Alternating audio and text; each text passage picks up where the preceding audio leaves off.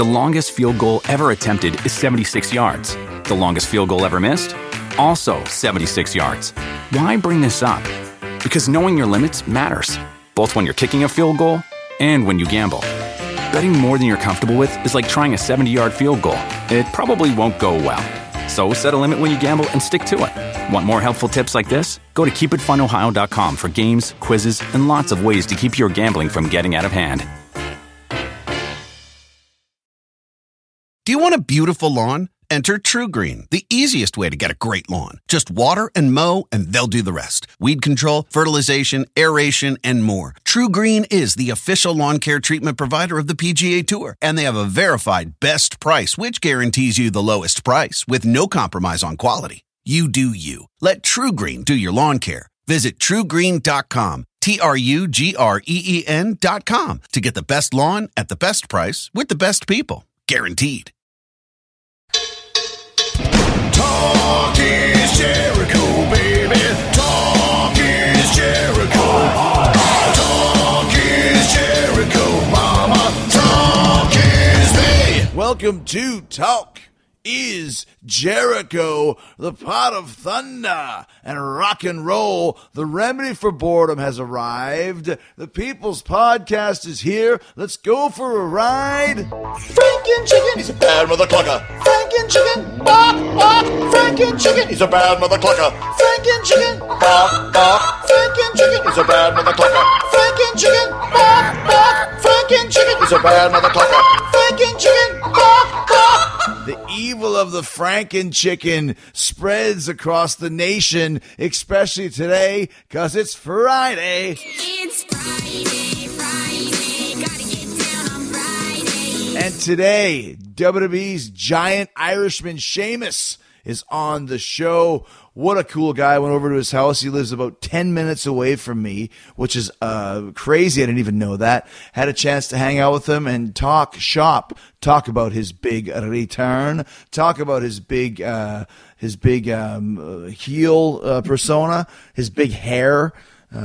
Talk all about what led him back to the WWE, what led him there in the first place, his early years, talking about Bono and talking about he's an IT guy. He's like a really smart dude. So many cool things coming up with Shamus, as Del Rio used to call him. I'm working with Shamus tonight. Big, tough, hard-hitting Irishman. Going to be on the show today. I believe it's his podcast debut. And you can say, oh, he did Shecky McGee's podcast. I'm talking about the big guns. And, you know, it seems like everybody's got a podcast nowadays, but you know which ones are the big ones. And Shamus has never done another podcast that I know of, and I'm excited to have him on the show today. Because it's been kind of a rough week for old Y2J here. I mean, hopefully you enjoyed the Stephanie Jericho Live with Chris Jericho. We'll talk more about that next week. But had a great time with it. Had a great time doing Live with Chris Jericho. Probably not going to be doing any more for a little while. I have some big announcements. Will help you to understand the reason for that. And I will announce those upcoming, maybe even as soon as this weekend. Maybe even tomorrow. Just stick around and see. But yeah, the week started kind of crappy. Fozzy had a show in Atlanta last Friday night, which was cool. And then let me go through this. Myself and Jeff and Billy and Frank flew from Atlanta to Jacksonville, and Rich was supposed to join us, but the person that was going to drive the trailer with all of our gear into it decided not to show up, which is what happens a lot of times in showbiz. So Rich was forced to drive the trailer himself. Now, Rich is a longtime veteran, not a big deal. It was a 6-hour drive. He left pretty much after the show. They stopped at a truck stop, grabbed a couple hours sleep, kept on driving, got into Jacksonville, went to the hotel, slept a little bit longer. So it was cool. Meanwhile, me and the rest of the guys got like 2 hours sleep, got up early, flew to Jacksonville. There you go. So when I get there, I got to do some press. We got there at about noon, and we were supposed to go on at 2:30. So I had to do some press, and I had to kind of, get everything situated. The guys go, they take the gear out. Because we're just doing like a one-shot thing, we don't really have our crew We don't have a bus. We don't have anything. It's just a one shot. So the guys are unloading the trailer, and there's kind of local roadies that help out for the festival. This is a big festival in Jacksonville called Welcome to Rockville. Now, we played it last year, okay? And the guys that promote all the festivals across the states, if you play at a festival, you usually don't get invited back the very next year. It's just kind of protocol. And we played a lot of festivals last year. Carolina Rebellion, Rock on the Range, 98 Rock Fest, blah, blah, blah, blah, blah, blah. But the one festival that invited us back was Welcome to Rockville, which is weird because the guys that promote all the other festivals promote Rockville. And he said, we can't have you back because you played last year, but you can play Rockville again. Well, you just threw your own theory out of the water, basically saying that we don't book bands 2 years in a row, but we'll book you on one of our shows. So anyways, it's our one big festival appearance in the States this summer, and it's double of what it was last year. I mean, this is packed. I saw as soon as I got there at noon, the place was full. And it's a big, giant field in downtown Jacksonville, a place called Metro Park. And I think it holds about 30,000 people. I believe last year had about 1920. This year it's sold out, and people are there early. And that's one of the cool things. There's a lot of festivals in Europe in the summertime. As a matter of fact, when you're in a band, you call it festival season, because that means that you go to Europe for 2 weeks or 3 weeks, and you do all the festivals over there. So now they're taking that same concept and moving it over to the States, which is amazing because now all the bands don't have to go overseas and be away from home for so long. You can just go kind of tour throughout the month of May or June or whatever it may be and do all the festivals over in your own country, which is killer. So it's good that people as well are starting to show up early, because that's something that's really amazing about, Download, for example, in the UK. If you're playing at noon, like last year we played the main stage at noon and there's 40,000 people there. People come to see your band, okay? So that was really, really cool. And same thing was happening at Welcome to Rockville. We were on fairly early, but there was a lot of people there. People were chanting Fozzy in between bands. Had a lot of people, like fellow band members, press, fans on Twitter. We're excited to see your set. We're so excited. We came to see Fozzy and this, that, and the other thing. So it's set up. It's a softball waiting to be hit right off the tee.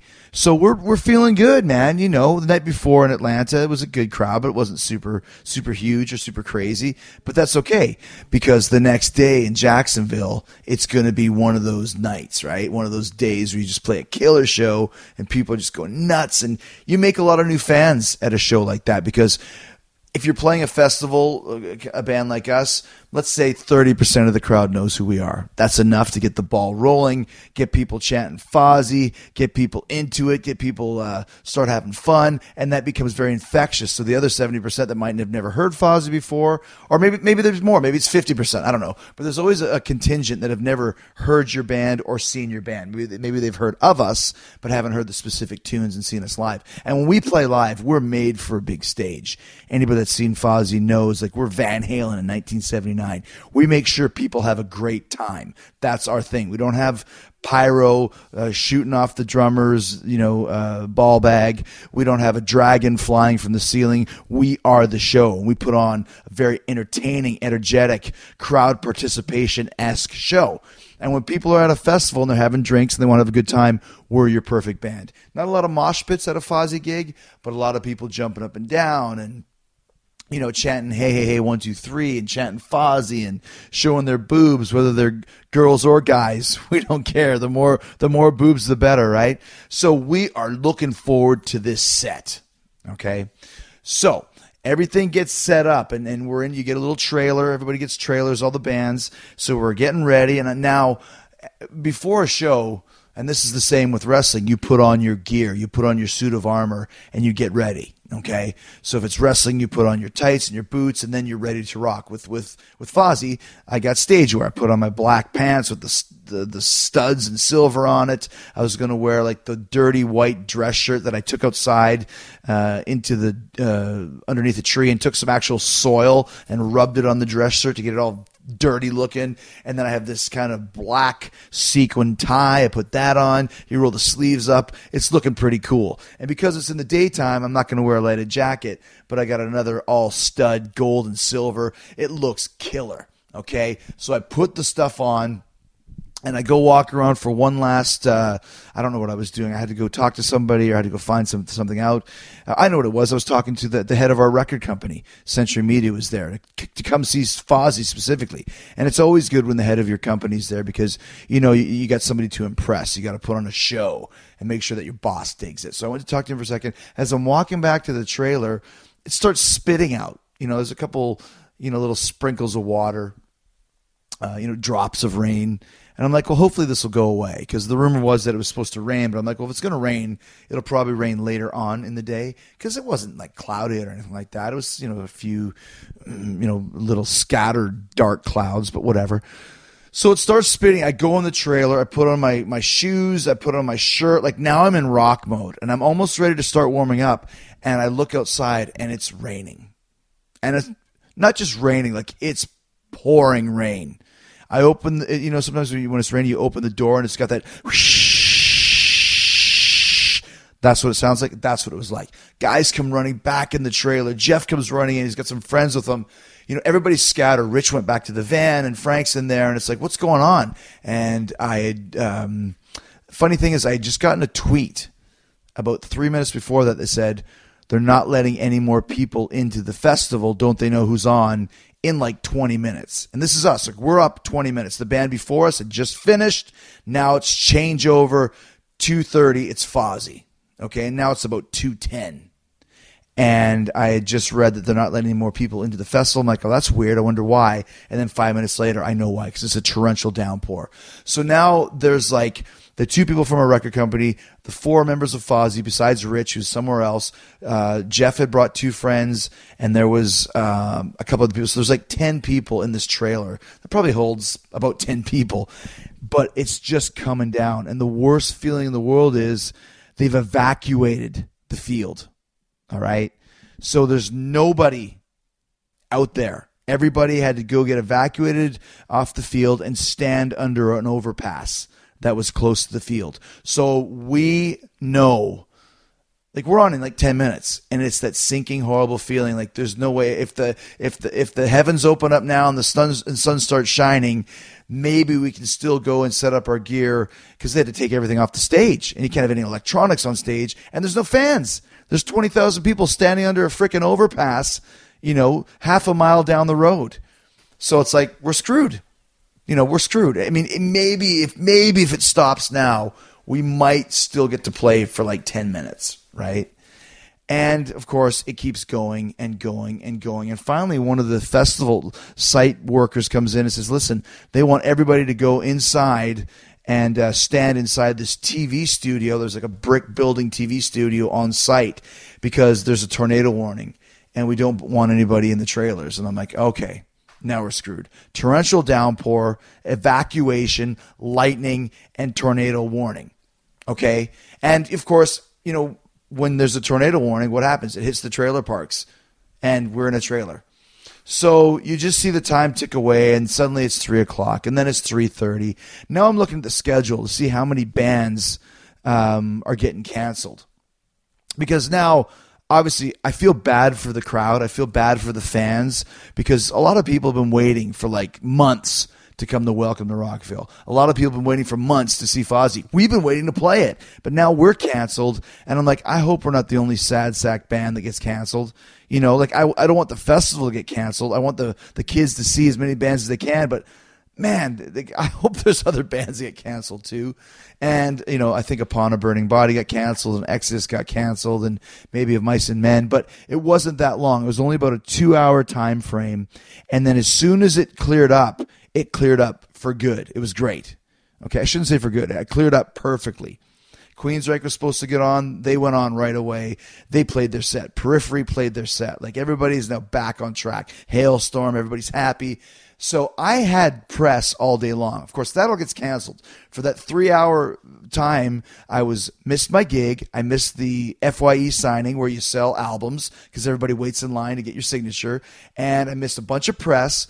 But finally, the rain goes away, and it's like you got another signing at the Marshall booth. I go to the Marshall booth. It's a long, long queue to do the Fozzy signing, which is just me now because everybody else has packed up the gear, and it just became a whole cluster, you know. So I'm signing for this big long line at the Marshall tent, Marshall amplifiers. Testament is playing, and I've signed for probably, I don't know, 100 people, and there's 100 more, if not more, 200 more, let's say. And guess what? Here comes the tornado warnings again, and everybody gets evacuated. Testament set gets cut, and my signing gets cut. So I couldn't buy any luck. The gig got canceled. The signing got canceled. It just sucked because as soon as I was walking over to that signing and I see people going nuts for Testament, I'm like, that should have been us. You know, we should have had those cheers. You know, people were chanting Fozzy, Fozzy after the band before it's finished, and just a really poopy feeling. I think, 6 out of the 50 bands got canceled, and we were one of those 6. So that was really lame. And then, later on this week, I found out that there's this gig I've been working on for a year, and I found out I didn't get it. I was the second choice. And this thing was a career maker, like a game changer of all game changers. This was a huge, huge gig. And I got all the way I feel like I'm in a boxing match with Floyd Mayweather, and we go the distance, and I lose by decision. That's exactly how I feel right now. So, it's one of those things sometimes, and I'll let you know what it is when the time is right, but I got to keep it secret for now. Probably not for too long.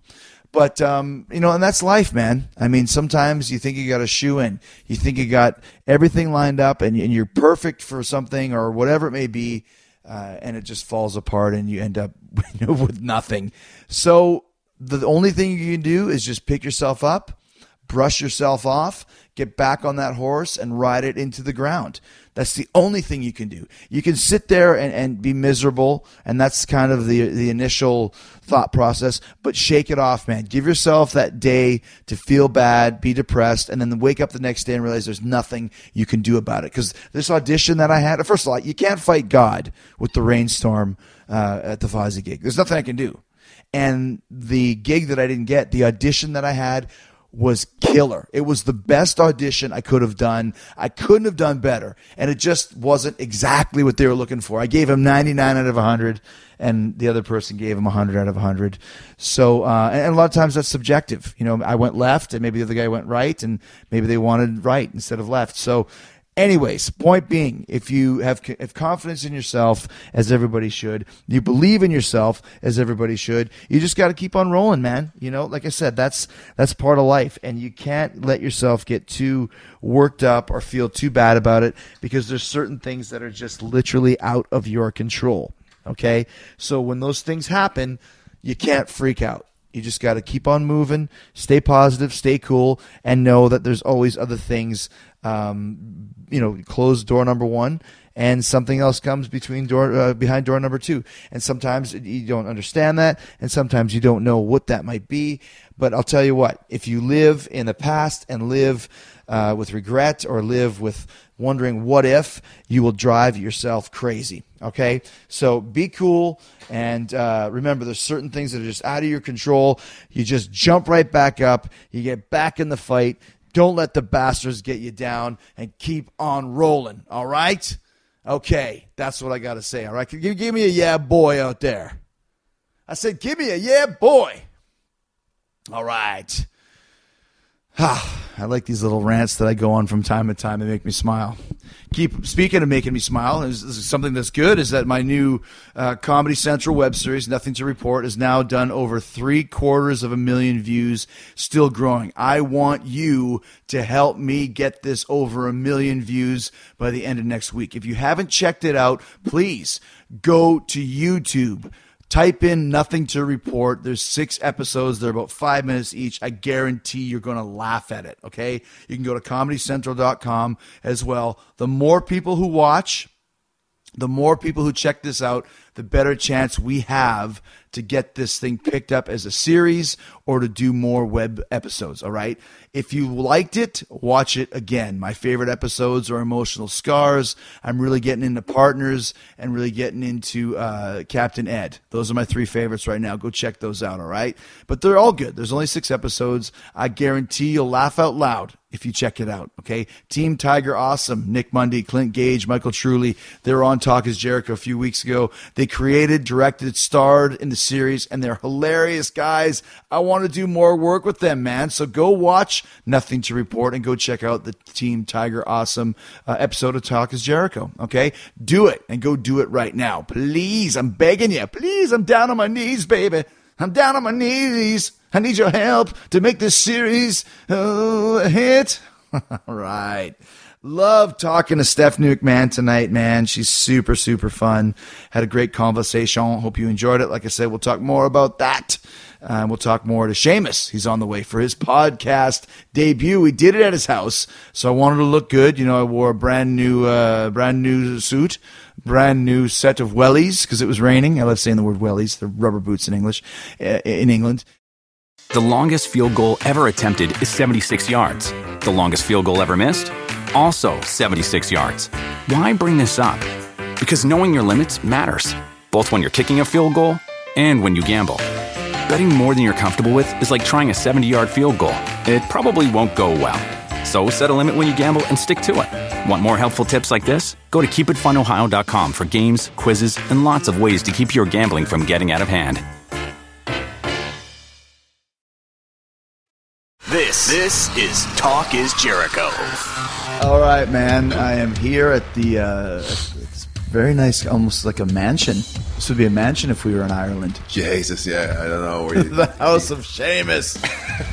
Yeah, man. So, and it's good to talk to you. I can't believe you live basically right down the street from my house. 10 minutes, man. I didn't even know. I didn't know it It's either. Crazy. I punched it into my GPS and I was like, that Winn-Dixie is where I grocery shop. It's depressing in there. That's the only thing about that supermarket. I walk in there, I feel like I'm walking into a morgue. You know what I mean? It's pretty bad, but it's crazy. Yeah, like I love it out here. It's we're about 20 minutes outside Tampa, and it's just kind of very country, and it's very it's very quiet, and especially when you come off the road.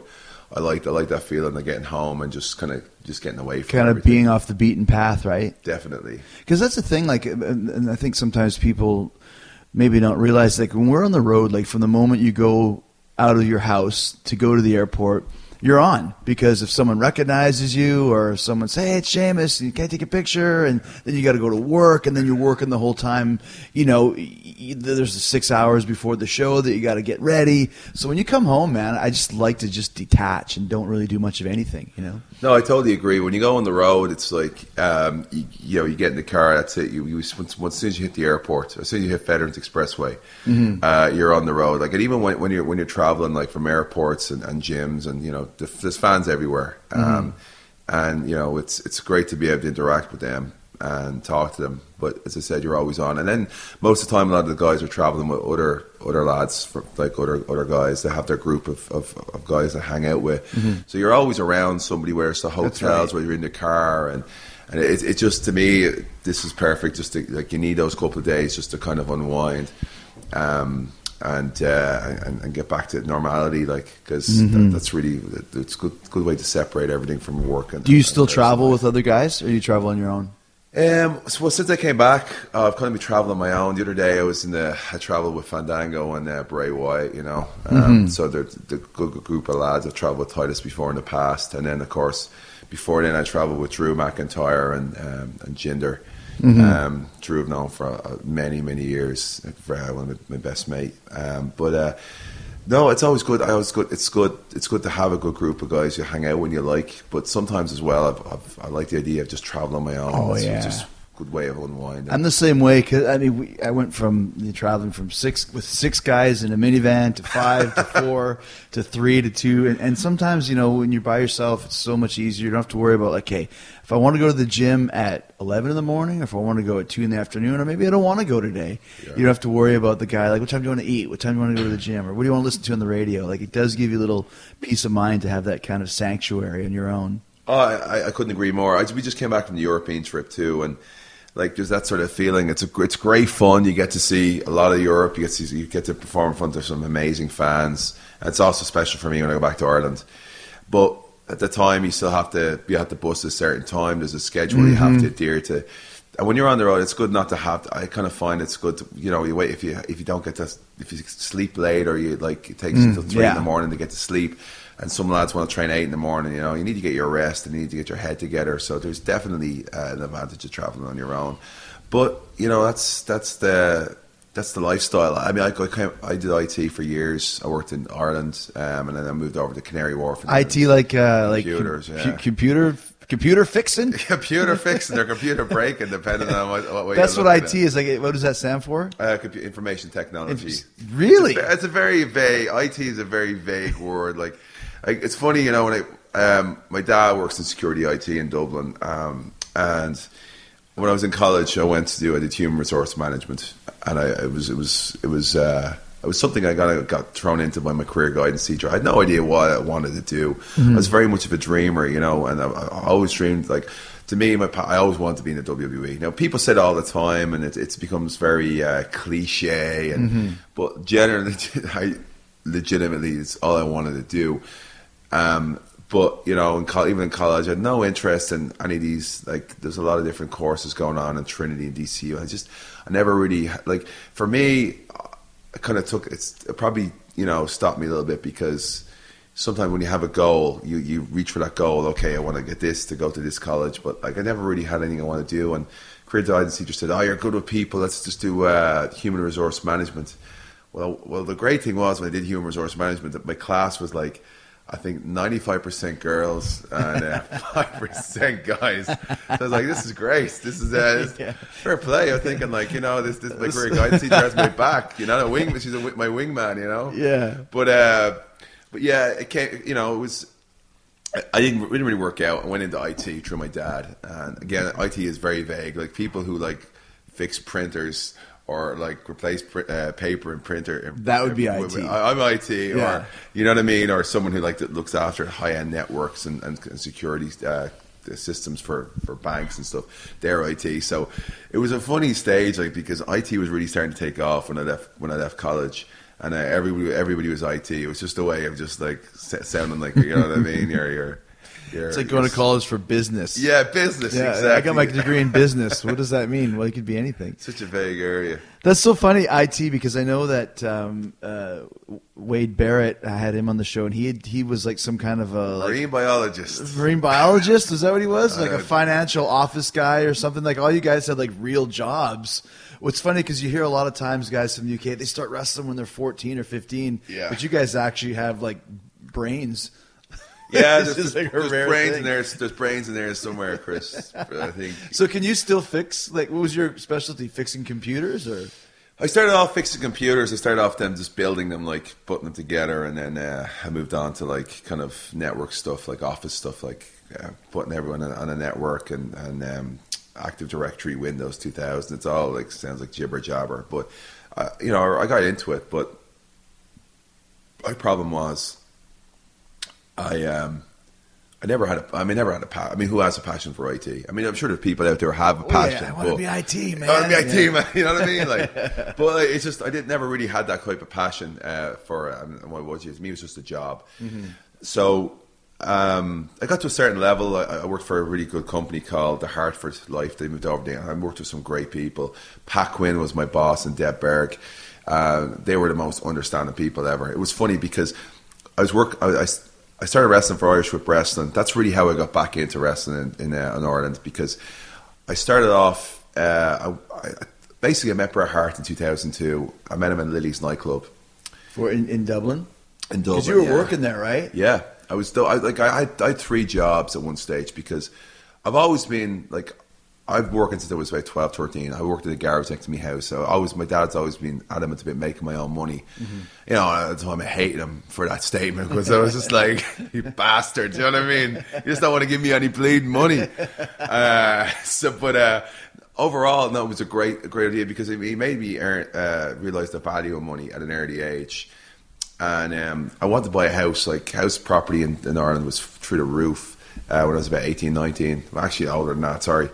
So I had 3 jobs. I was like working. I like working the door at Lily's. I worked in a place called Purcell's. I think you've been in there many times. Yeah, so we played a couple shows there, and or in Dublin, and I'd go in there. Oh, Seamus, Stephen Farrelly used to work here. I'm like, who the hell is Stephen Farrelly? And like, oh, Seamus. Oh, yeah, Seamus used to work here. Yeah, it was great crack years ago. There was 3 bars. Downstairs you have the Rock Bar, which my dad actually used to go to as a teenager with my mom. And What's then the place called? Brussels. Brussels, yeah. Is that where the statue of Phil Lizzy. Lynott? Or Phil Lynott, yeah, right outside. I was just there a couple last tour. We were there about 6 months ago or so. Honestly, it's one of the best bars in Dublin. Yeah, it's a great place. Like yeah. so, there's a Rock Bar. Downstairs is the Rock Bar. The other side's kind of like a more trendy bar. So there's 2 bars downstairs, and upstairs is this like. It's just it's the Monday to Sunday night drinkers who go there all the time. AK 7 days a week. Exactly. But that's a big place, like for rock guys to go there. Like everybody who plays, if you're from America or you want to go to Brussels to see the statue. Did you used to see a lot of the guys down there at all? Yeah, I saw like Slayer would come in all the time. Yeah. Megadeth. The funniest thing was the weirdest thing a night I had. I was there one night. It was like Monday night. So I did Brussels from 6 to 12 on Monday, so I finished work and I drive in, and just the way it was, just I like to have a bit extra money in my pocket, and and I like working because I like socializing with people, and I was training, so I wasn't really interested in drinking that much, but we used to call Monday the suicide shift, because from 6 o'clock when town got dead, there's like the 3 hours, literally tumbleweeds coming down the street, right? And me and the guy called Niall would be standing there, and our heads would be wrecked, like just bored out of your mind, Right. It was a great thing because it just made me realize, listen, I can't be doing, I mean, if I've this ever, is not what I want to do for my life. Exactly, But I got on, but like I remember we closed up and I opened the door, and it's a small fella, bald head with this big bushy beard, and he goes, "Can I come in?" He had a bit of American accent. "I'm going to come in." I said, "No, sorry, mate, we're closed," And I looked down and I was like, "I know you," and he's just looking at me like, he was like, he's probably about like, I don't know, he wasn't that tall at all, but Matthew McConaughey was coming in. He just did that. He was filming that Rain of Fire movie. Oh, about the dragons. Yeah. I think they were filming it at Wicklow, so he was coming in for a pint. So it was just, that's the type of thing, like Brussels. Everybody was in town. Yeah, that's the place to go if you're in Dublin, right? That's Yeah. the place you want to be, right? It's funny. I couldn't believe how short he was, though. Well, it's funny when shocked. you. Yeah, I was like, "What? Where's the rest of you gone, mate?"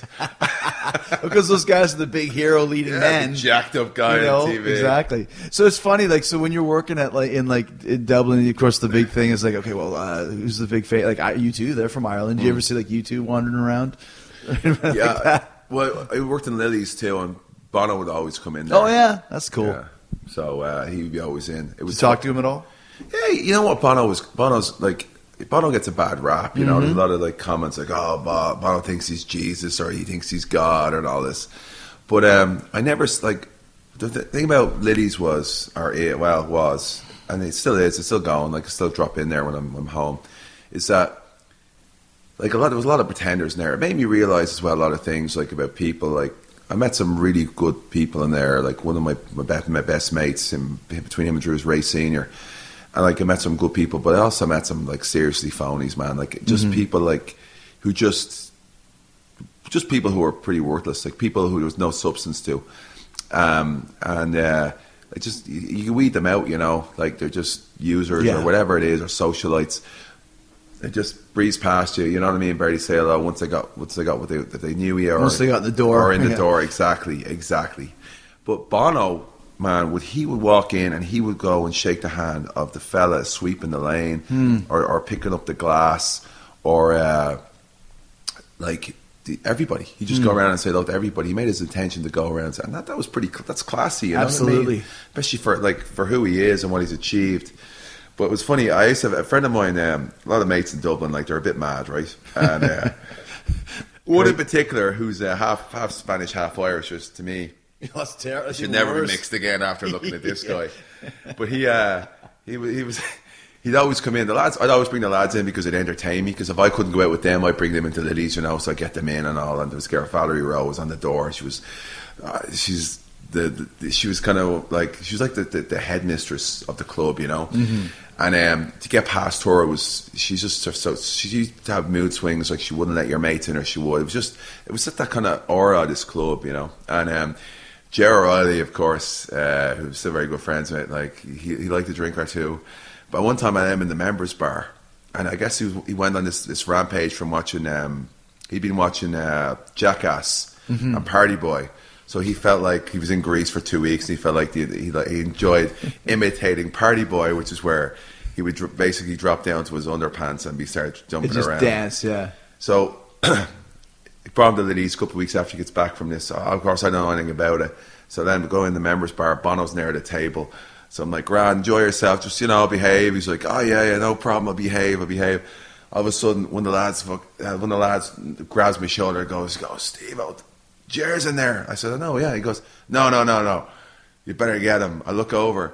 Right behind Bono, Jer O'Reilly is doing the Party Boy trick, stripping off his top, pulling off his pants down to all he's got is a pair of like white Calvin Klein jockeys right behind Bono's head. I ran in, grabbed him by the scruff of the neck, dragged him out. I nearly battered him. It was very, very funny. You can't Party Boy behind Bono. So how is it for you? Like you mentioned, you just did the European tour. You guys had a Dublin show. How is it when you go back there now as superstar your former world champion Sheamus? It's unbelievable. It's unbelievable, Chris, because it goes back to being to O2. I remember the first show I saw. The first live show I saw, my ma brought me. It was the main event was $1 Million Man Ted DiBiase against the British Bulldog. Oh wow! Yeah, it was brilliant. Barbarian was on the show. There was Shawn Michaels was on the show. Even the Berserker was on the show.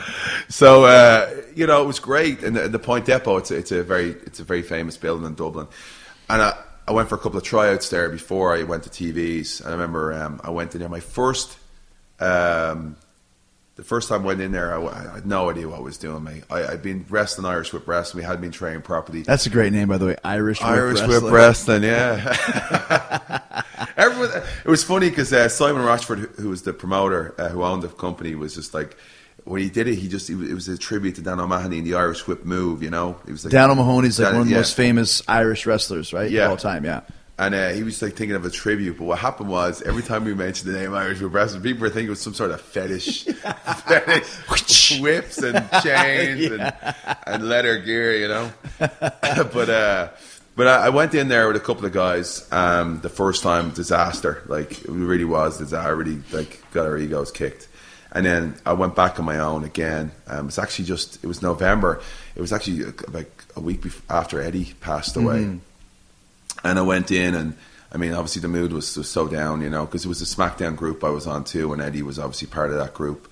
So I met Finley. Yeah, that's right, because there was a European tour. Right, a lot of guys couldn't even go to his funeral because they had to leave to go overseas. Yeah. So you met Finley. So I met a lot of the guys, but you could tell the whole.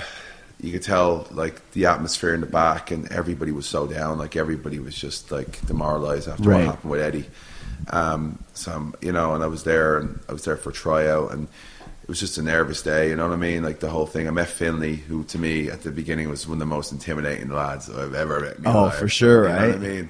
Yeah. You get to know Fit, greatest guy in the world, but like it takes a while to earn his trust.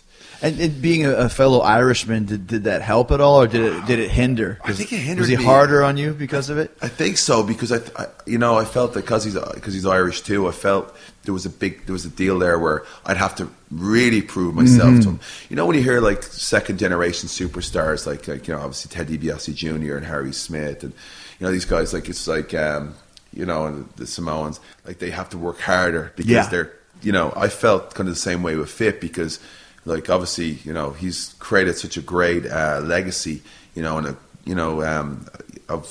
from being Irish and being to me he's one of the greatest superstars ever.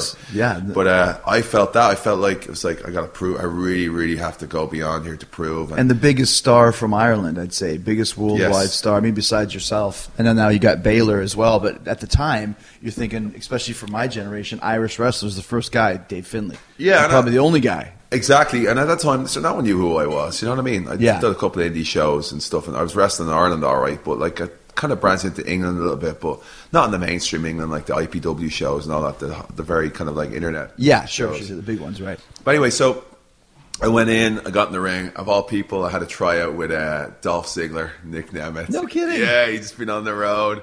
The match was a disaster. Nick Really? Was it you and Dolph had a disaster match? Dolph had only been in the ring. Like, I think Dolph had only been wrestling about 3 months, and he was brought Gotcha. up as a caddy for Chavo, For right? Chavo, yeah. So I still talk to Ziggler about it. You know, we still laugh about it, but like it was so Ricky Steamboat and Finlay are on the outside. Ricky Steamboat's like talking about Jack Daniels, his favorite Jack Daniels drinks, the Tory Wilson. So I'm in there and that's all I'm hearing in the back of my head. He's hitting on Tori, not even watching your match. Yeah, he's just trying to smooth and be charming. And then it wasn't good, you know. So but great thing about Fit was he gave me advice. He talked to me, and he said stuff to work on. He told me to talk to Brian Dixon, which I did.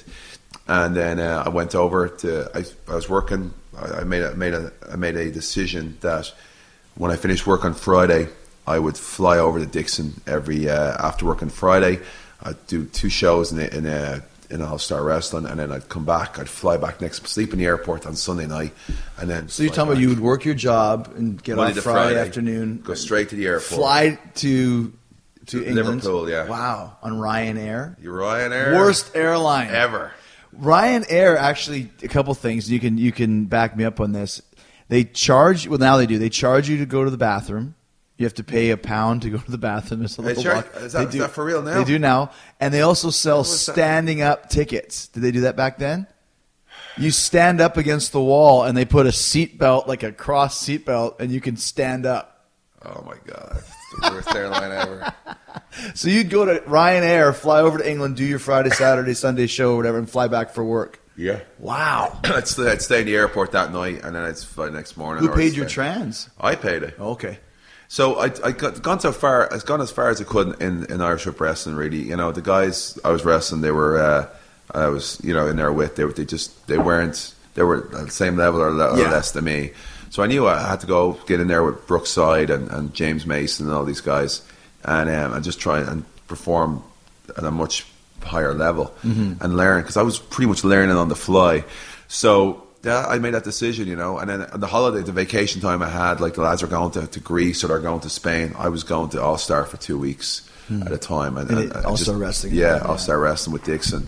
But yeah, I was paying my own trans over. But yeah, as far as it's a very similar story to Barrett. He was doing kind of the same thing. Yeah. So what are you going to say about He'd have Ryanair, to though? fly, though. He just had to Yeah, get he just had to get in his train. Yeah, lazy punk. Jammy bastard. So you can say as far as Ryanair? Yeah, as far as Ryanair go, I remember they were just the worst. Like, but Terrible. It's the cheapest flight. So when you're not making real money, it's definitely. You know what else they would do too is because we've flown there a couple of times with Fozzy from place to place. Is you'd have your carry-on bag, and you'd bring it up to the gate, and then they'd have this little tiny, like, fit your carry-on into this little tiny box, so you have to check it, and then they'd charge you like 40 pounds or 50 pounds. But at that point, you've come too far to go back and check it, so you have to pay. It's a sham, man. It's a sham. It's a business. And they're all in with it with the airports, especially the smaller ones like Stansted, and there's another one as well. Those are Irish airports? No, in England. Oh, in England. Stansted. Yeah, absolutely. Stansted. Absolutely. What's the other one? There's two. Gatwick and yeah. Stansted are the two kind of independent airports. But I remember that happened to me one time as well. I was so fed up. I was in this movie called The Escapist with Brian Cox and Joe Fiennes, and I just moved to England when I got this role for this 2-ton movie in The Escapist. And I was like, this is great. But then I ended up literally getting to England, and then like in December, the end of December and the beginning of January, literally flying back and forth the whole time. And Ryanair was what I was using. And I remember one time I was so determined to, like, not to give them any more money, that I was going through and I had my carry-on bag and I had like kind of some of my wrestling gear in there. And they the same thing, like, oh, it's over by £2, right? So I had this like cloak I used to wear, like with the cross. I was like, yeah, really? I took all the gear out, I put my gear on, and I put the cloak on, and I just walked through. And as soon as I got through the other side, I just put it all back in the bag. I was like, they're not getting any more of me bleeding money. That's right. And the seats don't recline either. They're molded plastic seats. Totally. So to the fine people at Ryan Airlines, if you're listening, we don't like you. There you go. They're brutal, man. So you're talking about. I mean, you're talking about how you were going back and forth and all that sort of thing. How did you finally get hooked up in the WWE after your horrible Dolph Ziggler tryout? So it was really bad. So, but it made me determined. Like, it was funny. I talked to Dolph about that when we had the world title match in 2012. Like I was saying, how funny it was. Like years ago, we had this terrible tryout match in Dublin, and now like here we were. I'm trying to remember where we were. World title match, kiss my ass match. Buffalo, You guys New have been York, working yeah. quite a bit. Yeah. So it was an interesting time. Like I mean, I had to get to All-Star, and the more I wrestled, the more confidence I got in what I was doing, and the more pointers I Because got. you're all obviously too, like, and I keep using Barrett as an example, and Drew as well, because you guys kind of came up together. Because Yeah. all three of you guys are naturally big guys. So on the independent scene or the European scene, when you're coming up, I'm sure there's a lot. It's just like here, there's a lot of smaller guys. A guy like you comes in the door, you're going to get more chances just because of your size. That's just the bottom line of wrestling. So I'm sure you're getting lots of gigs just because of that. Just having you on the card is an asset. That was kind of a weird situation because definitely, like I was, we were a lot bigger than a lot of the guys on the independent scene, and like I made sure that I tried to get to the gym as much as I possibly could. But the thing was, especially in England, there was a huge influx for I remember I had a couple of the first Irish Foot Wrestling match, and I remember someone talking about must have been about 20 people at the show, right? It was in the gym hall, and I remember Joe Cabret going to me, "Oh man, they slated us on the internet," and I'm like, what are you talking about, Joe? They slated you? Slated the show. They slated the show on the internet. Like It's they like, talk bad about it? yeah, but like, who? What are you talking about? He goes, "Oh, it's on the internet, man. The boards." I was like, something called boards.ie, and I was like, who was slated? What are you talking about? There was 20 people at this show. Yeah. And he's like, "Oh, are you talking about the 20 people at this show? They're online, just like There's a burying riot us?" between the 20 people. And Yeah. it's just like I didn't understand. Like I couldn't understand how even then like these guys were just like they're so concerned about what like 15 or 20 people were saying Exactly. about Sure, them. sure, right. You know what I mean? I was like, I didn't get it. So in England there was a lot of buzz about these smaller guys like Johnny Storm and Jody Fleisch and all these kind of small kind of guys. So a lot of promoters weren't really they were using a lot of TNA guys too and the former WWE guys, but they weren't really concerned about like your size or stuff. They just wanted to try and get those internet smart Gotcha. wrestling fans Into the building. yeah, and by using these small high flyers and you know what I mean, these kind of like spot wrestlers and stuff. So I didn't really like that kind of it was, so the doors didn't fly open. Gotcha. Because you didn't have really much of a name value. No. Right. And for All-Star, Dixon was the opposite. Dixon wanted guys who were bigger and who looked the part. That's why when I went to Dixon, it was a kind of a shoe-in for me, Gotcha. But I remember I met Wade. I was over in Wales doing a show. I'd already met Drew.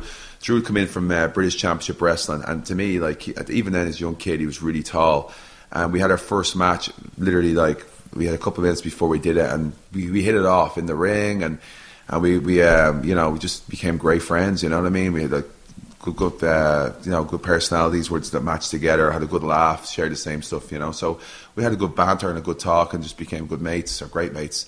And Wade, I saw Wade at Celtic, and I saw Wade for the first time. Now, if you know what I'm talking about, like you see all these guys and they're about 4 foot tall or whatever. And all they're going to do is high flying and stuff, and the spandex is hanging off them, which I've never actually. I never That thought wasn't even possible. I didn't even know that was possible. I thought these lads like the spandex is just hanging off their bodies. Baggy spandex. It doesn't make it. When you see that, you know, you're just like, you got no chance. Yeah. But I saw Wade. I was like, holy shit! I was like the size of Wade. He was just huge. He was just presence, really tall, and it just blew me away. So I was like, man, I told Simon, I said, Simon, we need to get this guy for Irish Foot Wrestling, and he can be a great heel. You know what I mean? And we talked to him, we brought him in, and we did some shows, and then me, him, and Drew got on. We did all-star shows together. So the three of you guys kind of stuck together? Yeah, a little bit. Whenever we were on the shows, we did, and then we did the tryouts together as well. So we did the first tryout, I think it's November in Manchester in 2006, and basically they stuck us in a broom closet. That was where you're changing? Yeah, the broom closet. Me and Wade, every time we passed it, in Manchester, we normally go to the broom closet just to remember. Just that you It's a go back bleeding to- broom closet. Like, they just you're in there. Get in. We didn't even have a dressing room. We didn't even have, like, there wasn't even a curtained off area. It was a bleeding broom closet. Did they stick a couple chairs in there or I something? don't even know if it was chairs. No, just Get in there, will you? Get out of the way. And there was a guy there, Pierre Marceau, Mikel. He's the French guy now in NXT. He's going to kill Sylvester Lefort? no, the other guy. Oh, okay, I don't know the guy. He's going to kill me now. I haven't it's his name. We'll edit it in later. Okay, let's edit it in. He was on this buzz, right? He was on this massive buzz, like, because he thought, like, he was getting big and he was training hard. So it was hilarious because, like, he came in, he was like, I'm bigger than most of these WWE superstars, you know? And I'm like, Mikel, Pierre, just relax there, will you? So he goes off and he's like walking around with the you know what I mean, with the barrels under the arms. He's walking around we're watching him. Me, Ray, Drew, Wade, a couple of other guys watching him go off in the corridor. I don't know if you know the backstage in Manchester, but you go up and then you go around. You can do a whole like loop. Yeah. So he goes off all confident, right? And then he comes back 10 minutes later, opens the door, all depressed, head down. I said, "What's wrong with you? You all right?" And he goes, "I don't understand. Everyone here is bigger than me." But that's what happens. That happened to a lot of guys. I remember a friend of mine, his name was Rick Titan, and he started in Calgary. We were in Japan together. He was 6'8". You know, he was bigger than everybody. As soon as he came to the WWE, he's just another guy. Yeah. Because you had guys like the hog farm, was Pig and Hog, Tex Slack. You know, those guys are Billy Gunn. Godwin's, right? Billy Gunn. Like, Billy Gunn, deceptively huge. Unbelievable. Right? So when you guys came to the WWE, was it kind of the same thing where you're walking around going like, we're basically just kind of above average here now? Well, yeah, you had Khali, you had Big Show, you had Snitsky, you had A guy like Kane, you never think Kane. about. He's massive. Yeah. You know, Taker, massive. You know, all these guys. Santino. Test at the Santino's time. a giant. Santino. Big George. Big George. we always laugh because Santino knows like every size of George. Oh, my friend Little George. My friend Big George. My friend medium-sized George. He knows about 17,000 Georges. How many George Georges? pick you up. I was like, which George is that? Everyone, Everyone, you shout George in the airport and everybody turns around and looks at you. What? Yeah. Oh, man, yeah. So you get there and you're just kind of blending into the scenery now with the size of those guys. But you guys, I think I remember this from either when Drew was on. Actually, both Drew and Wade have been on this show, and both of them said, "Hey, let us know when Sheamus comes on. We want to make sure we did better ratings than he does." So we'll see. The longest field goal ever attempted is 76 yards. The longest field goal ever missed? Also 76 yards. Why bring this up? Because knowing your limits matters, both when you're kicking a field goal and when you gamble. Betting more than you're comfortable with is like trying a 70-yard field goal. It probably won't go well. So set a limit when you gamble and stick to it. Want more helpful tips like this? Go to keepitfunohio.com for games, quizzes, and lots of ways to keep your gambling from getting out of hand. All right, we're continuing the amazing conversation with Sheamus. So you, Wade Barrett, and Drew McIntyre all tried out for WWE together and kind of got signed on the same day. Is that correct? We got signed exactly the same day. That's insane. Yeah. So we did a tryout in Manchester. John Laurinaitis wasn't there, so we didn't realize like that he had to be there to get signed and stuff. But we got a lot of feedback from Fit and everything. It was pretty intense. I remember Regal being like, "Oh my god, I've never like." The whole idea of like finding big guys, but he said so many big guys together.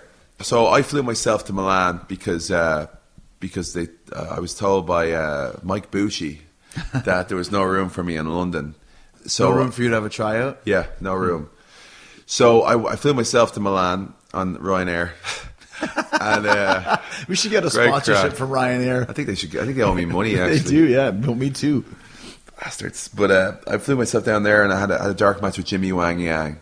Got knocked out, and I think it was like the first minute with a spin kick. Didn't put my hand up. Do you remember that spin kick you used to do? Yeah. I don't really remember much after the match. But But how apropos that you got knocked loopy with the spin, with a kick. yeah. Yeah, Mr. Brogue kick. Yeah, I mean, I'll be honest. I'm honest with you. I've never seen a spin kick come as fast like that from Yeah, Jimmy. I agree. I Like- remember that one. Yeah, I mean, he just came so fast, and all I remember was my head shooting back, and I just remember looking, oh, wow. Look at all those people up there. That's cool. What's happening right now? You don't even realize it at the time. That's the thing. When you get knocked out in the ring, I got knocked out once, and my partner was in Japan, was tapping my ankle to try and wake me up. And I just remember, like, it felt like I had like a 2-mile long leg. And at the very end of this mile-long leg, he's tapping it. Like, it felt so far away. Wow. Like, wow, I have a long leg. And you kind of wake up and it's like, and then it comes into view again, yeah. Were you able to remember, though? Like, I remembered it afterwards, yeah, but it felt almost like if you pass out after having a few too many cocktails and you wake up and you kind of take a few minutes to kind of remember what did I do, and then it kind of slowly comes back, but it takes a while. Yeah. Yeah. No, I did. The same thing happened to me in the Elimination Chamber when I was in that match. Was WWE champ. I went in. I don't know what it was. I took one thing pretty snappy and pretty quick to the head, and then I banged my head off the steel grate on the chamber. And all I remember is like looking up, and I'm by the post and by one of the chambers. I remember looking up and like, oh, what is going on? Like, yeah.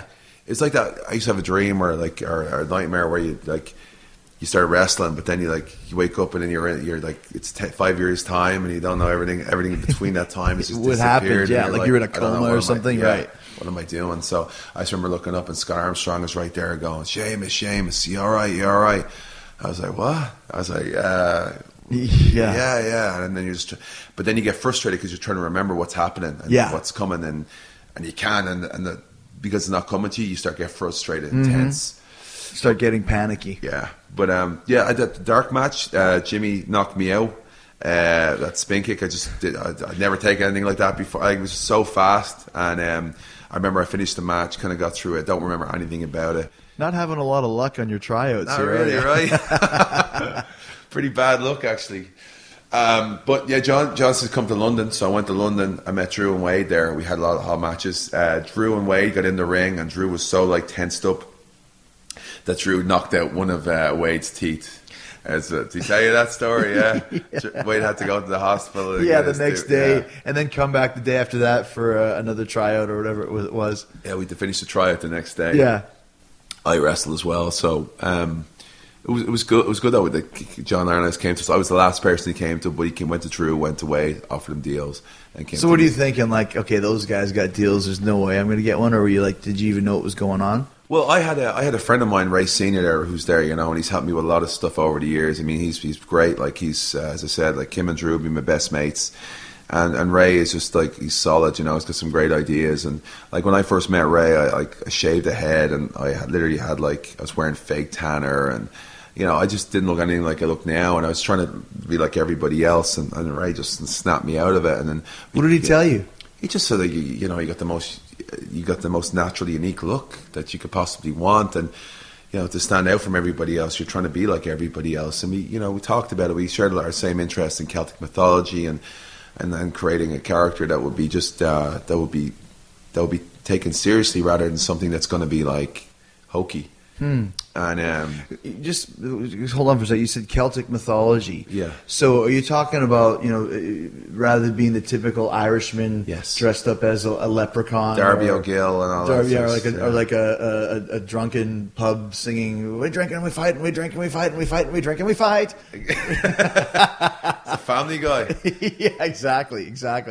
Because that's the thing, you always have had like this, like the kind of the white skin, which nobody in wrestling has. Exactly. Like you want to be tan. Like I don't even know if you could get a tan if you wanted to. No, I've tried, mate. Yeah. I've tried, and it hasn't ended well. It has not ended well. But yeah, it was just I weren't sure what would Vince do. God, some guy with no tan, But it worked out great because it just gave my natural look, just gave a completely different look. The reason what you were thinking is the reason why he liked it, because no one else has that. Exactly. Right. And Ray's been great. Like Ray's designs some gear for me before, designs gear for me, and we talk all the time, and he's great just to talk to and vent and run ideas by. Are you talking about gear and some symbolism, like the Celtic gear, cross that you have? Yeah, we run it by each other, and he's great. He's outside the business, and he's got a very creative mind, and we bounce stuff off each other all the time. Where did you come up with the name of Sheamus? Sheamus was it was an Irish name, very Irish, Irish, and I just thought that would suit the WWE. Mm-hmm. Because originally it was Seamus O'Shaughnessy, right? Seamus O'Shaughnessy. Yeah, Vince likes the one names. he does. Neville now is Adrian Neville is now Neville. Cesaro, exactly. Batista. Yeah, you have a tendency to lose. Christian. Yeah. You have a tendency to lose your first name when you come, or your last when you come to WWE. Yeah, I can see what he's thinking. He's probably a little bit gimmicky, Seamus O'Shaughnessy, but the SOS was kind of cool. Mm-hmm. But we were all there, and I guess Johnny asked me who was he. I says he's my manager. You know what I mean? Like, it was just kind of like, he goes, so he kicked him out of the building.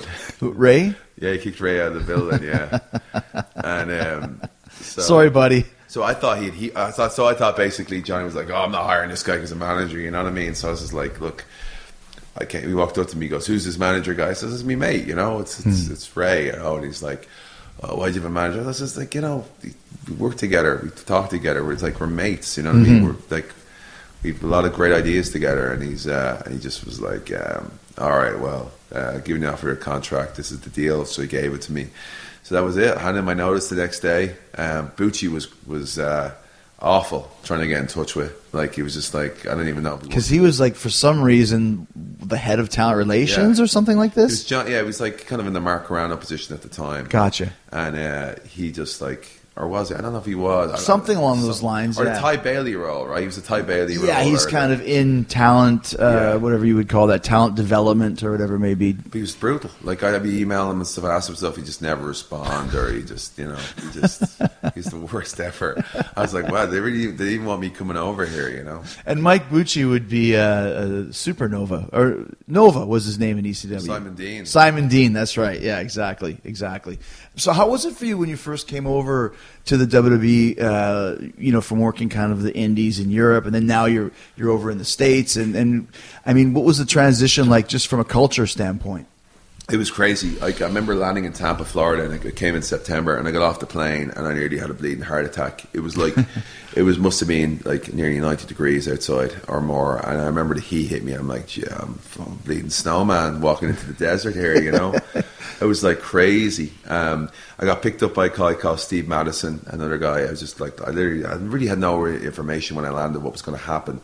So I landed, I got picked up, and I got brought to Joe Gomez's house. Everyone in Tampa always comes back to Joe Gomez. Yeah, takes care of all the boys. Yeah, so they didn't have a bedroom for me, so I slept on a what you call those things? You know those? A cot? No, it was like, ones you wear, the sun lounger. I slept on the bleeding sun lounger that would collapse about 4 times a night. Why? Did you not have no bed? They didn't give you a place to live or hook you up or anything like that? They put me in Joe Gomez's gaff, and all the rooms. A couple of Tommy Taylor and Chris Gray and Hayde Vanson were in there. There was no beds, so I was literally sleeping on a So the WWE brings you over and just sends you to Joe Gomez's house? Yeah. Were they paying him a fees like foster children or something? Well, I think it was through FCW that was done. So I literally I was like, screw this. So I kind of hooked, became buddies with Ted DiBiase in the first week. So I moved in with Ted, and then we just got a place which is closer to downtown Tampa.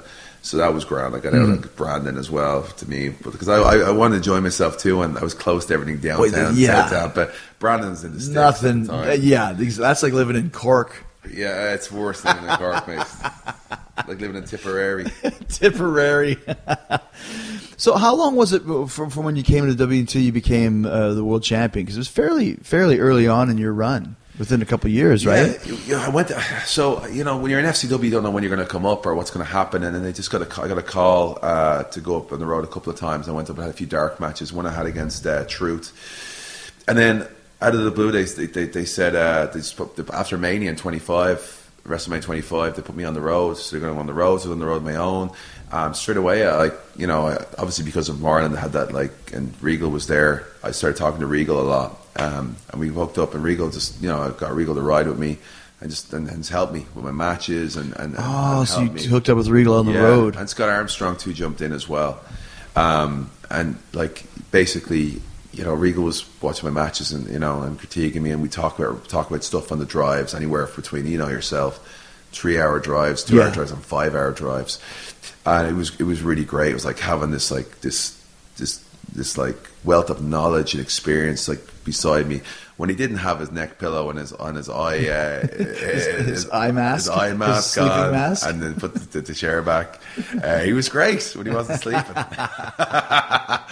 But that's kind of a lost. That's kind of a lost thing though now, like because there's not as many veterans to be able to. Like my first riding partner when I got to WCW, along with 5 other guys, but Arn was in there when he was still working. Arn, yeah. You know, and like you said, when he wasn't, angry or trying to find a White Castle or mad because he didn't get a ice cream sundae. You just sit there and listen to him talk and learn so many things, both good and bad. Yeah. I think that really helps you develop when you're a younger guy coming into the business. I couldn't agree more. Like I could not agree more. You need that. And like regarding our I've drove with Aaron once or twice. I was either going too fast or I was going too slow. Or, I wasn't changing lanes quick enough. Damn it, Seamus! Or I didn't have the fast bastard here. You have the fast. What's wrong with you? God damn! It was a nightmare. I wanted to jump out of a moving car when I drove end him. this now. Like, just go. Just jump out. Indiana Jones style. Yeah, exactly. But Regal was great. Yeah, Regal helped me a lot. And, he saw that I was passionate about what I wanted to do. And I came on the road. And then after a couple of months, I got an opportunity on ECW. A couple of us did. Mm-hmm. So they swapped everything around. They moved guys from ECW to SmackDown, and I went. So that was your first on TV appearance. It was the ECW brand. Yeah. Okay. Just before an Australian tour, I believe. But before that, Regal kind of got me introduced to Triple H as well, which at the time apparently got me a lot of heat because apparently I was kissing Triple H's ass and stuff. But I was Triple H's workout buddy and stuff like that. It was so funny. Oh, got you heat with the boys. Oh yeah, gotcha. It was so funny because I didn't know really anybody. He was on the road a while, and Regal obviously was very good friends with Triple H. So and they knew how much I wanted to get on. There was like I wasn't just prepared to just turn up. I really wanted to learn. I didn't want this to be something like I've seen so many guys as a fan come and go, and I didn't want that. I knew this is a great opportunity of a lifetime, and to me it was just like I need to absorb as much information and knowledge as I can. And Regal was great and all, and Triple H again, someone who's been there, done that, and he helped me out. He'd always come and talk to me about my matches, and he'd give me his opinion, and it was great. And then when we got to Australia, I was kind of I didn't really know any of the guys because I was. We got there again. I was still fairly new, and he said, "Hey, look, it's your first overseas tour. Let's go. Me, Show, and Chavo are going to work out. You can come with us, And I was like, "Cool." So I worked out with him and hung out with him and chatted, and he was, he sussing me out. He was kind of, I guess he was just seeing where my head was at, and if because I'm sure so many people come on WWE and they're like, "This is my dream. I want to work hard, and I want to be the best," and that they're just words, And I was just. He sussed out, we talked a lot, and I told him what my goals were, and I just wanted to learn, and it was great. We hit it off right away. Of course, a lot of the boys at the time were just saw this as look at this guy, he's sticking his nose and dripping his ass, his brown nose, and even you, Chris, when you were there, when I moved to ECW and you were in SmackDown in ECW, I was looking for I was looking for advice and talking. Yeah. I went to the guys who I thought would help me. I'm not saying because he's in that position, but it was I want to learn. What they've done is right. They've taken the right steps. And what's wrong with that, right? Exactly right.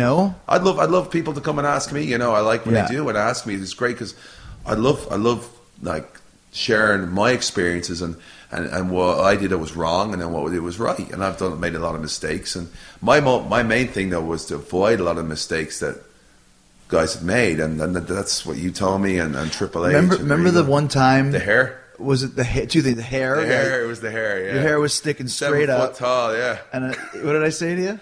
He said, "Yeah, I like your look. It's great. Your intensity knob." He said, "Your hair.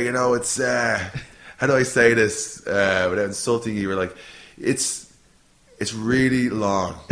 There's a point when it looks cool, but there's a point when it just goes beyond that. It looks a little bit. Like the heat miser. Yeah. Because you had it, you cut it down, but you had it really sticking straight up. Yeah. And then I remember another time too. I think it was when you first came in or close to it.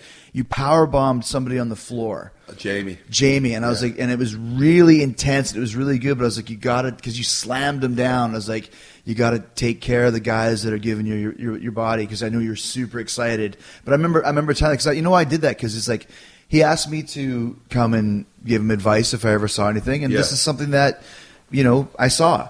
So that's good to have those people to give you that advice, No, I remember that well, Chris. And, Yeah. I remember the advice, and it's been great, And as I said, like from opinions of people who've done everything, you know what I mean. For me, it was just to learn from you guys and try and apply that.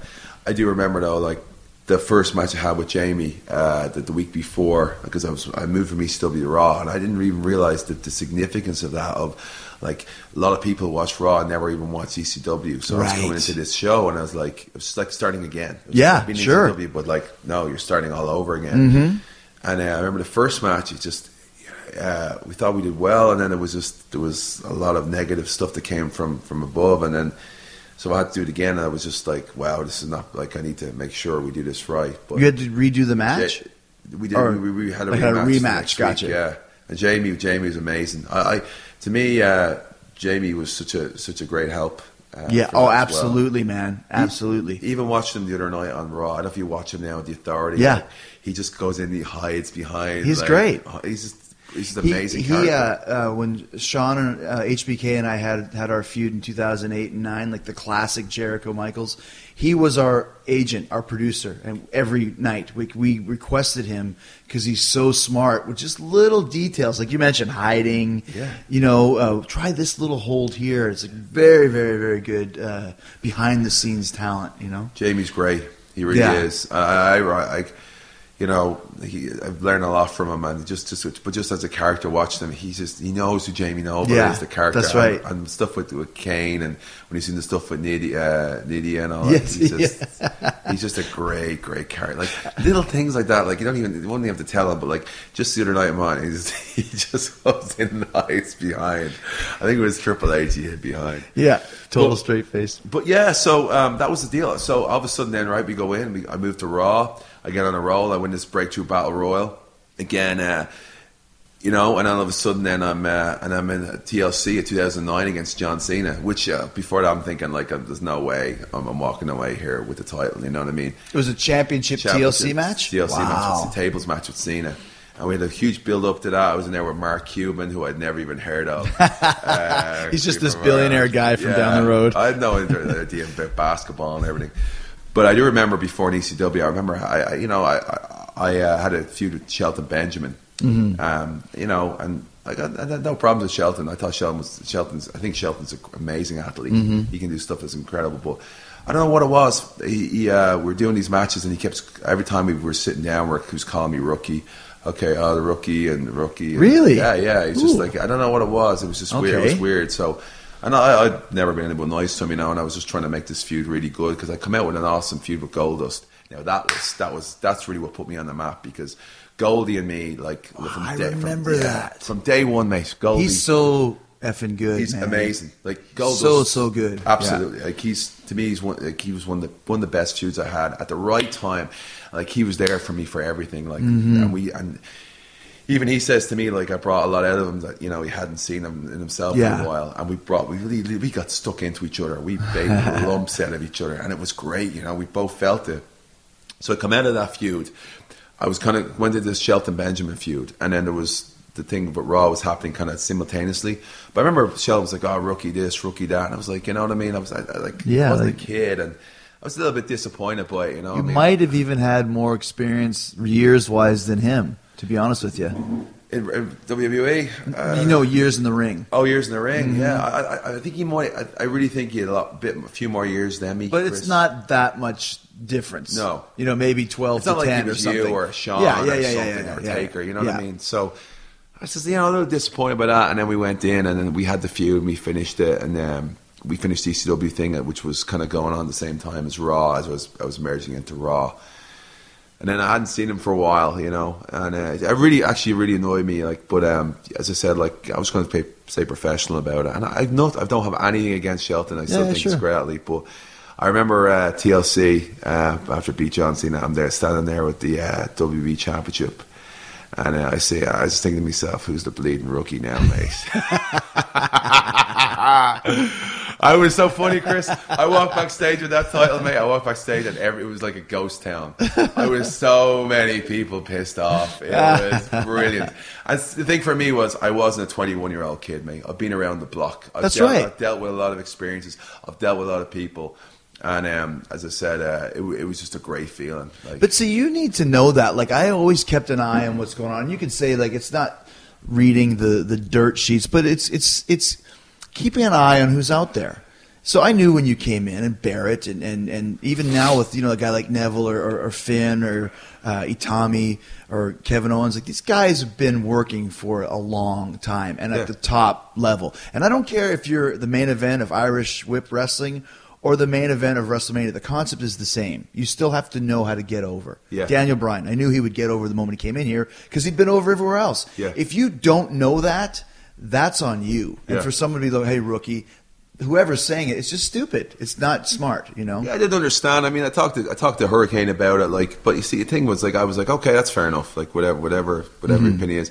And you know what, like, to me, it's all water under the bridge. I've met him since, you know. Oh, sure. I'm just saying, in general, like the ghost town of people being angry that Sheamus won, or angry that Edge won, or angry that Jericho won. You know, I've been through it too. I was the undisputed champion, and people were pissed. Dude, I've been in the business for 12 years. Yeah. You know what I mean? Come on. Take it easy here. Yeah, it was great. I mean, I didn't give a damn. Like, to me, it's like I'm standing there with the WWE Championship. Drew McIntyre was there. Ted DiBiase was there. Because it was halfway through the show. But, like, to me, it was great. You know, I couldn't believe it. Like, it was just, I was standing there with the WWE Championship. It was just an incredible experience. All your dreams that you had thought about. Like, just like that, so fast. And I mean, it was just funny. Like, all this had come so fast, and there was people there obviously for years who never even had a championship match, you know. Yeah. And it was just amazing. Well, but the thing is too, though, I mean, okay, you have this unique look, and one of the things I always liked when we worked, and we haven't worked a lot, but we always had really good matches. Every time, yeah. Do work strong style. And there's a difference between being stiff and working strong. Yeah. Stiff is dangerous. Stiff is knocking people out, cutting people open. That happens once in a while, but not often. You know, if in the course of a match. But working with you is like, you gotta be.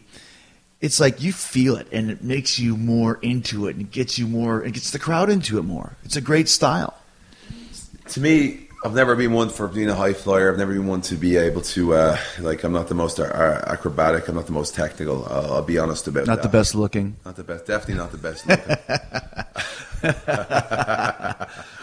But I'll tell you this, though. I do pride myself in bringing a really hard style to WWE. And I've taken making the best of my opponent.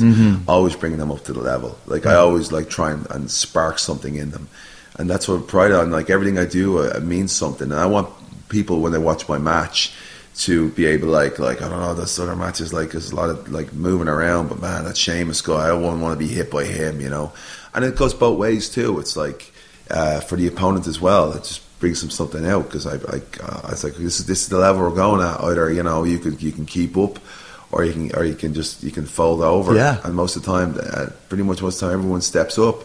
And now, like, especially me in a different role now, I'm loving it, because, like, I get to get in there with the baby faces and get to go toe with them. Like, I could bring what I want to be brought out of me as a baby face. Most times, a baby face was in there with smaller guys than me, and some of the time very less aggressive than me. So when you're like the baby face and stuff, and you're like beating lumps out of the so-called bad guy or the heel, whatever. It just, you know, it's very hard to get, like, sympathy, or, you know what I mean? So I really felt misplaced for a long time in that situation. You feel misplaced as a babyface in a way? I kind of did at the end, yeah. I mean, in certain opponents, obviously, I'd be in there where we have great matches, like Bryan, because I knew Bryan would always, like, even Bryan as a heel was amazing, like a heel or baby face, but he was just so aggressive. Cesaro, you know, these opponents that were in there, Barrett, like, you know, these guys that were in there with, but then, you know, you get away from that, and then there's a lot of opponents that, like, they just, you know, they're just not aggressive, so it's hard to.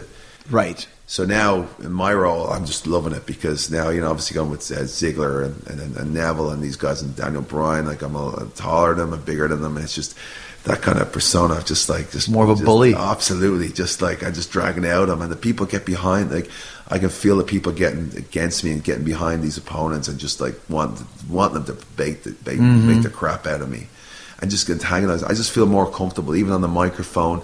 Everything about it, I just feel at home. Like the last month, I was telling people, like I feel like I'm starting again, but with all the knowledge of the last 5.5 years of being a heel and being a babyface. I feel like I'm starting again. I feel fresh.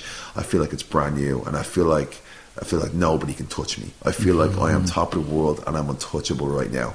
And this it's all been building. There's been a lot of frustration over the last year or so. When I came back from the last injury, from the shoulder injury, when I went sailing through from the top rope through a ladder, which wasn't very acrobatic, but when I did that, when that happened, I came back. I was like, I was in rehab every day, like working on my shoulder. I was in the gym. I got leaner. I was like, I'm coming back, and I came back, and obviously with Batista came back, Roman Reigns was on that role, and I just got kind of lost in the shuffle. Yeah. You know, and it was just like, to me, it was a start-stop. Even like missing Extreme Rules, winning the US title the next night after, then like doing a pay-per-view, then missing SummerSlam. It felt like you're going. You're missing SummerSlam because you're hurt, or because there's just no room for stories, you. Like changed. I was supposed to go in with Rusev at SummerSlam, and they switched it back to Swagger, and that whole fit as well of Rusev's character, because I knew that me and Rusev could have great matches because of his physicality. Like that was a heel I wanted to be in there with. Like that was a heel I was like, listen, this guy's rough, he's good. I mean, you know what I mean? He's physical, bigger than you almost. He's just a mound of muscle and mass. You know, it's like I can get something. You know, we can have a great match, great chemistry. Like him and Ryback had a match on SmackDown the other night. You know, it's just two big guys going at it, which to me, I really enjoyed that match because it's just like a throwback. But I knew I could get something out of Rusev. But the disconnect was, I'm not merely an American. You know what I mean? He's gone against the American US title. I'm an Irish fella holding the US title. It's just a little bit disconnect, and the way that went, and the way the title changed to Rusev as well. You could tell it was like, it's kind of sidestepping the story a bit, you know. Obviously, John and Rusev ultimately going to Cena, and Rusev, Mr. America, John, Cena, and Rusev, Mr. Russia, but from Bulgaria. I always slag him off over that. It's hard too, though. Like when you've been the champion, have you been the champion 3 times? Or I've been a champion 3 times. So WWE champion twice, world champion. So when you've been the world champion, it's always hard to kind of go back down the ladder again, which is what happens to all of us. So that's a little bit of a confidence affector, if that's a word. So, and especially when you get left off cards because there's no room, it does mess with you mentally. It does. It really does. Gets frustrating, you know. And like the start-stop thing for me was frustrating because it's like you're on a block and you want to go and you stop and you go. You want it like it's like a race. Like when you start that car and you hit the accelerator, the car is taking speed and you're going. It takes that's what it is. It's a build-up. But when you go and then you stop and you go and then you stop, it's just like it's so frustrating because you feel like you're going nowhere. Yeah. Where you want to start and you want to go. Like now I feel like there's nothing's going to stop me in my path. I feel like right now, this is who Sheamus is. This is who Sheamus is meant to be. And I'm so excited about the prospect of all these like baby faces. Like Daniel Bryan, I'd love to get in there with him again. Obviously Ziggler is a great athlete. You know what I mean? Like always has great matches. Love getting in there. It's just slapping them around and just firing them up. You know what I mean? Firing them up. But the people can feel that too, though. The people feel that. Ambrose, Roman, Randy again. You know what I mean? Like Cena, like Brock Lesnar. Oh, that's the one, mate. That'd be a great match. I've heard people talk about that for a long time. But physically wise, especially Brock now with the crowd behind him. The crowd love Brock. Oh, yeah. I would love to get in there with him and get stuck in with him. There's no way it won't happen because you guys, I mean, you go in there and punch him in the face as hard as you want to. You're just going to look at it and go, dum, dum, dum. Yeah. You know what else I like, too? It was when you came back. I told you this the other day. When you came back with the new look, the new hair and the beard, I was like, I like that stuff because to me, it shows people this is a different guy. You know, and there's people, you know, people say, you look stupid, whatever. That's good because they're now, it's like, when I came back as a heel, I dropped the countdown, put on short trunks, you know, no more catchphrases. Hey, what's the matter with why'd you do that, Jericho? We like the countdown. Because I'm letting you know this is real. This is new. Same with you. You come back with this look. It's a new guy. Yeah. It's a new character. it was, to me, it fits everything. Like, I came back last time I did that. There was a song, Pearl Jam, lyrics, I changed by not changing at all. There was a line in there, and that's what we felt last time when I came back. It was like, this is the brand, this is who people know Sheamus is. And it didn't work, and it didn't happen. I was like, you know what? As soon as I had my hand surgery, shaved the size of my head to the mohawk right away. And I was just like, the new demeanor was, I've had enough of this. I've had enough of waiting around. I'm not doing this anymore. I'm like, I'm fed up of this consistent, like, this the same cruising. thing. Cruising. I don't want to cruise anymore. So I did something drastic, and I hid it for a couple of months too. Like, people take the hat off. I wouldn't have had the beard braided right. I did it as soon as I had that surgery. Did it right away, and then I took it all out, and I kind of kept it, and I just, the whole demeanor, the whole attitude changed, everything about it. Like, I'm not stepping back anymore. The clock keeps ticking, mate. Clock keeps ticking. And new guys are coming in, and then you just end up staying there. But, like, you're right.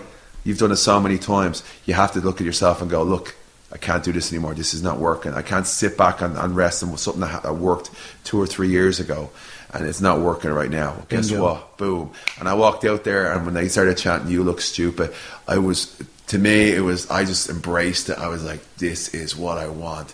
Because I've always talked about reactions. It's not whether they like you or dislike you. It's whether it's, when you get a reaction. It don't matter if they hate you or not. When there's silence out there, that's when you have a problem. But when they're reacting and they're physically and emotionally involved in everything that you do and the way you look and the way you move and what's happening, it's the best feeling in the world. Yeah. And I knew that this whole attitude which I had been building up inside me, and the look, I knew I had to bring that together. And we're only like skimming the surface right it's now. The tip of the mohawk right now. Tip of the mohawk.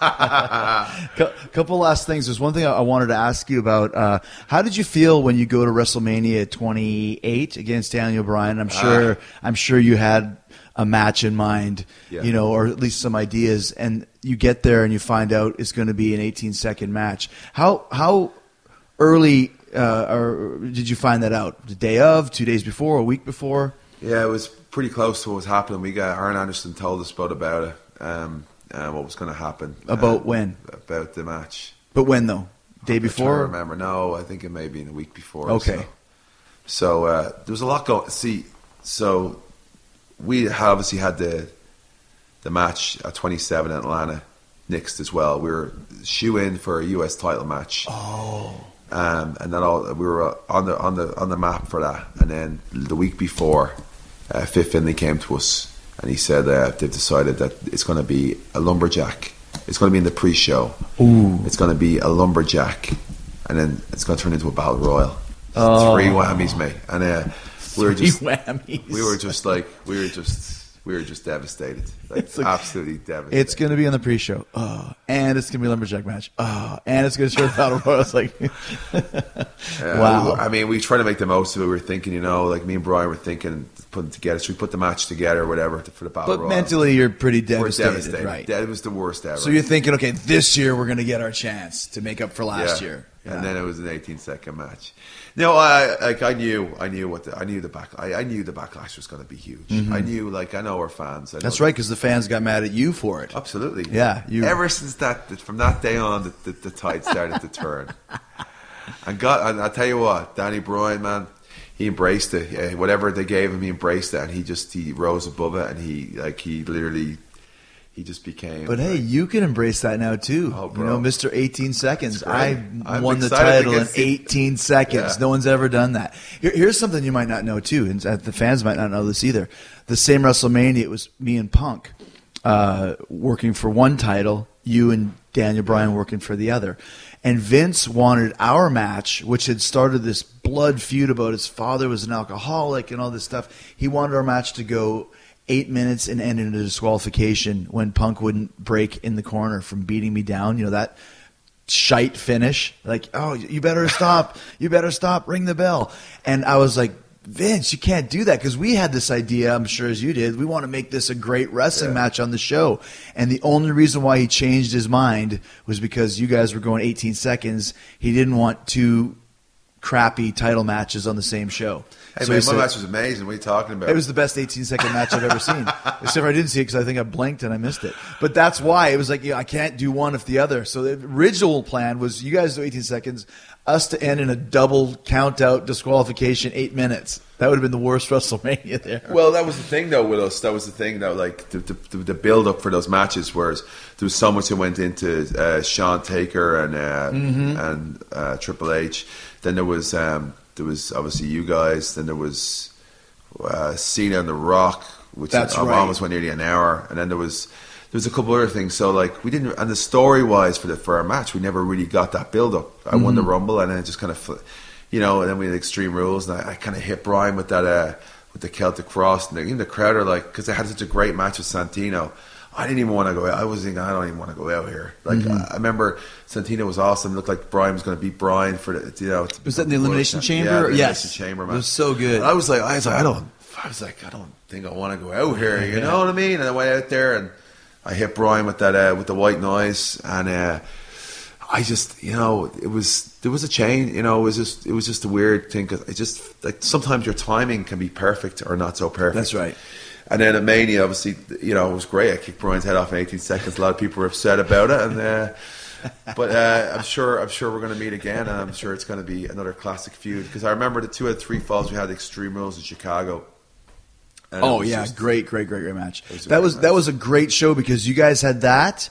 Then it was me and Punk in a Chicago street fight, and then it was Brock and Cena. Yeah, that was one of the. me and Brian killed the show, but we beat you. and Punk, Well, and, we actually did a little bit better than you guys. I took a poll. I stood in the crowd and took a poll afterwards, and You took a what? I took a poll.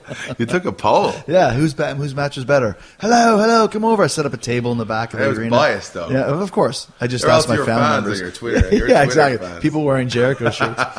Last question. That was to me that was better than Mania. Actually. I agree. That happens quite often too, where the pay per view after is better than the main itself. But last question: if I asked you, what's the favorite match you've ever had? Could you what one pops in your head? I can't answer because I've had so many that are so. Which ones? A couple that are standout. The Daniel Bryan Extreme Rules 2 out of 3 2 out of 3 falls. The Big Show match with Hell in the Cell. You guys always had good chemistry too. Me and Show. Yeah. Well, he's perfect for me because like in that role, like he was able to throw me around. And Yeah, beat you the can be crap out of me. the hot young baby face with the big giant beating you What up, about right? hot or young? Well, maybe. You can be the baby face. You can be the small baby face against the Let's giant. be realistic here. Yeah. Mate. Realism. So that I really enjoyed my first Mania match with Triple H 26. That was an experience. Mm-hmm. And there's a few Morrison in the ladder match. We had some. We did. Good, some on SmackDown. right? That's the one I was thinking of. Yeah. SmackDown was really good, and we had a four-way, which I thought was really good too. And four-ways are usually kind of hit or miss, but that one, everything hit. It was really, really good. It was good till I hit that white noise there. And then, Oh, you got in trouble for pinning me with the white noise? But you had to beat think somebody it was- else right afterwards with No, the it's a broad bro kick. Yeah. No. I'm just trying to remember that. But You hit me with the I white remember it was noise, a you great pinned match. me, and then pinned someone else with the broad kick. Did I? Yeah. I don't remember. I don't remember anything anyways. anymore. Whatever. But as I said, like, the last 5 years to me have just been a warm up spot. It's funny when you think about, like, you look back in the past, there's Stone Colds and Undertakers, and how many years they've been wrestling before they actually get a chance, Totally, man. But now- Absolutely. But right now, Chris, I feel like I really feel that this is an exciting time for me, exciting for Sheamus, and like I'm ready to push the boundaries out as far as I can. I'm ready to have as much fun as I can. I beat the crap out of Zack Ryder with a microphone in my hand last week. I really enjoyed it. I really did. I really enjoyed it. And as I said, this Kiss Me Arse match as well. I'm excited about trying to make Dolph Ziggler kiss me arse in front of the entire Chicago crowd. Who, let's be honest, I'd like everyone in Chicago to kiss me arse too. To be honest, Yeah. it's Yeah. Kisses we've always had a really love-hate relationship, me and Chicago. So Well, they're going to hate it. I'm excited. All right, man. Well, I appreciate you having me over here, man. And if you ever need someone to do your lawns or something when you're on the road, now I know where you live, so I'll bring my mower over. Are you and- good? Are you? Is the pusher? Is the Not manual? bad. I'll give you my business card. You can call me. Chris Jericho's landscaping. All right, thanks to Seamus for the hospitality. Had a beautiful house, made a nice cup of coffee, and we had a great conversation. I'm glad he didn't want me to kiss his ass. He's a really big guy, and I wouldn't have had any choice, all right? He's on the tear right now, man, and it's very, very cool to see him. Very cool to see Wade Barrett, who, by the way, is the highest-rated guest in Talk is Jericho history, which is weird, right? Think of some of the guests I've had, but I guess you guys loved him. He's the king of the ring, and we're excited to you can go back and check that episode out anytime you want to. You can also go back and check out the Slash episode, 2 Slash episodes, which is very apropos because Fozzy and Slash are hitting the road for a mini tour starting May 18th in Chicago. That's right. 21st, Austin, 22, Beaumont, 23, Houston, 24, Dallas. We are going across Texas, man, hitting Chicago. It's a great bill, Fozzy and Slash. Go check it out. All tour dates at FozzyRock.com. There's a lot more up there. We'll get more into those in a few weeks. And then, of course, October 30th, it's the Kiss Cruise, Fozzy and Kiss, going from Miami to Jamaica. Really, really excited about that. Paul Stanley, good friend of mine. We're going to be killing it overseas, on the seas, through the seas. Any way you slice it, man. And I ain't talking about Gene Simmons. And I also want to say, any way you slice it, thank you for supporting Talk is Jericho. I know there's dozens, hundreds, thousands of podcasts to schwaz from. I thank you for schwazzing mine. I'll never let you down, man. Either will all my great advertisers. Pro Flowers, Arctic Ease Instant Cold Wraps, DDP Yoga, MeUndies, and of course, Amazon. Thank you for doing your online shopping through those Amazon links. Every time you do it, Amazon kicks back a couple bucks to the show, so I can keep doing it for free for twice a week. You know how to find the Amazon links the same way you find them all. Go to podcast1.com, click on the Support Our Shows banner at the top of the page, UAG, then click on Talk is Jericho. You'll see all 3 of my Amazon links, UK, USA, Canada, A. Don't forget, you can go shop and buy whatever you want. There's no extra fees, no hidden charges. You're just helping support this show and helping to make me feel good. Feel better after the poopy week that I had. Talking to you guys makes me feel better. Remember, tough times don't last. Tough people do, all right? The only people who tell you can't do something are the ones who have failed. I'm not going to tell you can't do something because I did it. You can do it too. Be all you can be, man. And I'll see you guys next week. I got, actually by an act of happenstance, I was going to interview him anyways. And in the meantime, and in between time, he just happened to be named the Senior Director of Creative in TNA. On next Wednesday, I got Billy Corgan, Smashing Pumpkins main man and TNA creative main man. He's the reverse Chris Jericho. I went from wrestling into music. He went from music into wrestling. Both of us at the highest level. Billy Corgan will be here on Wednesday. We'll see you then. Yeah, boy. You can download new episodes of Talk is Jericho every Wednesday and Friday at podcast1.com. That's podcastone.com.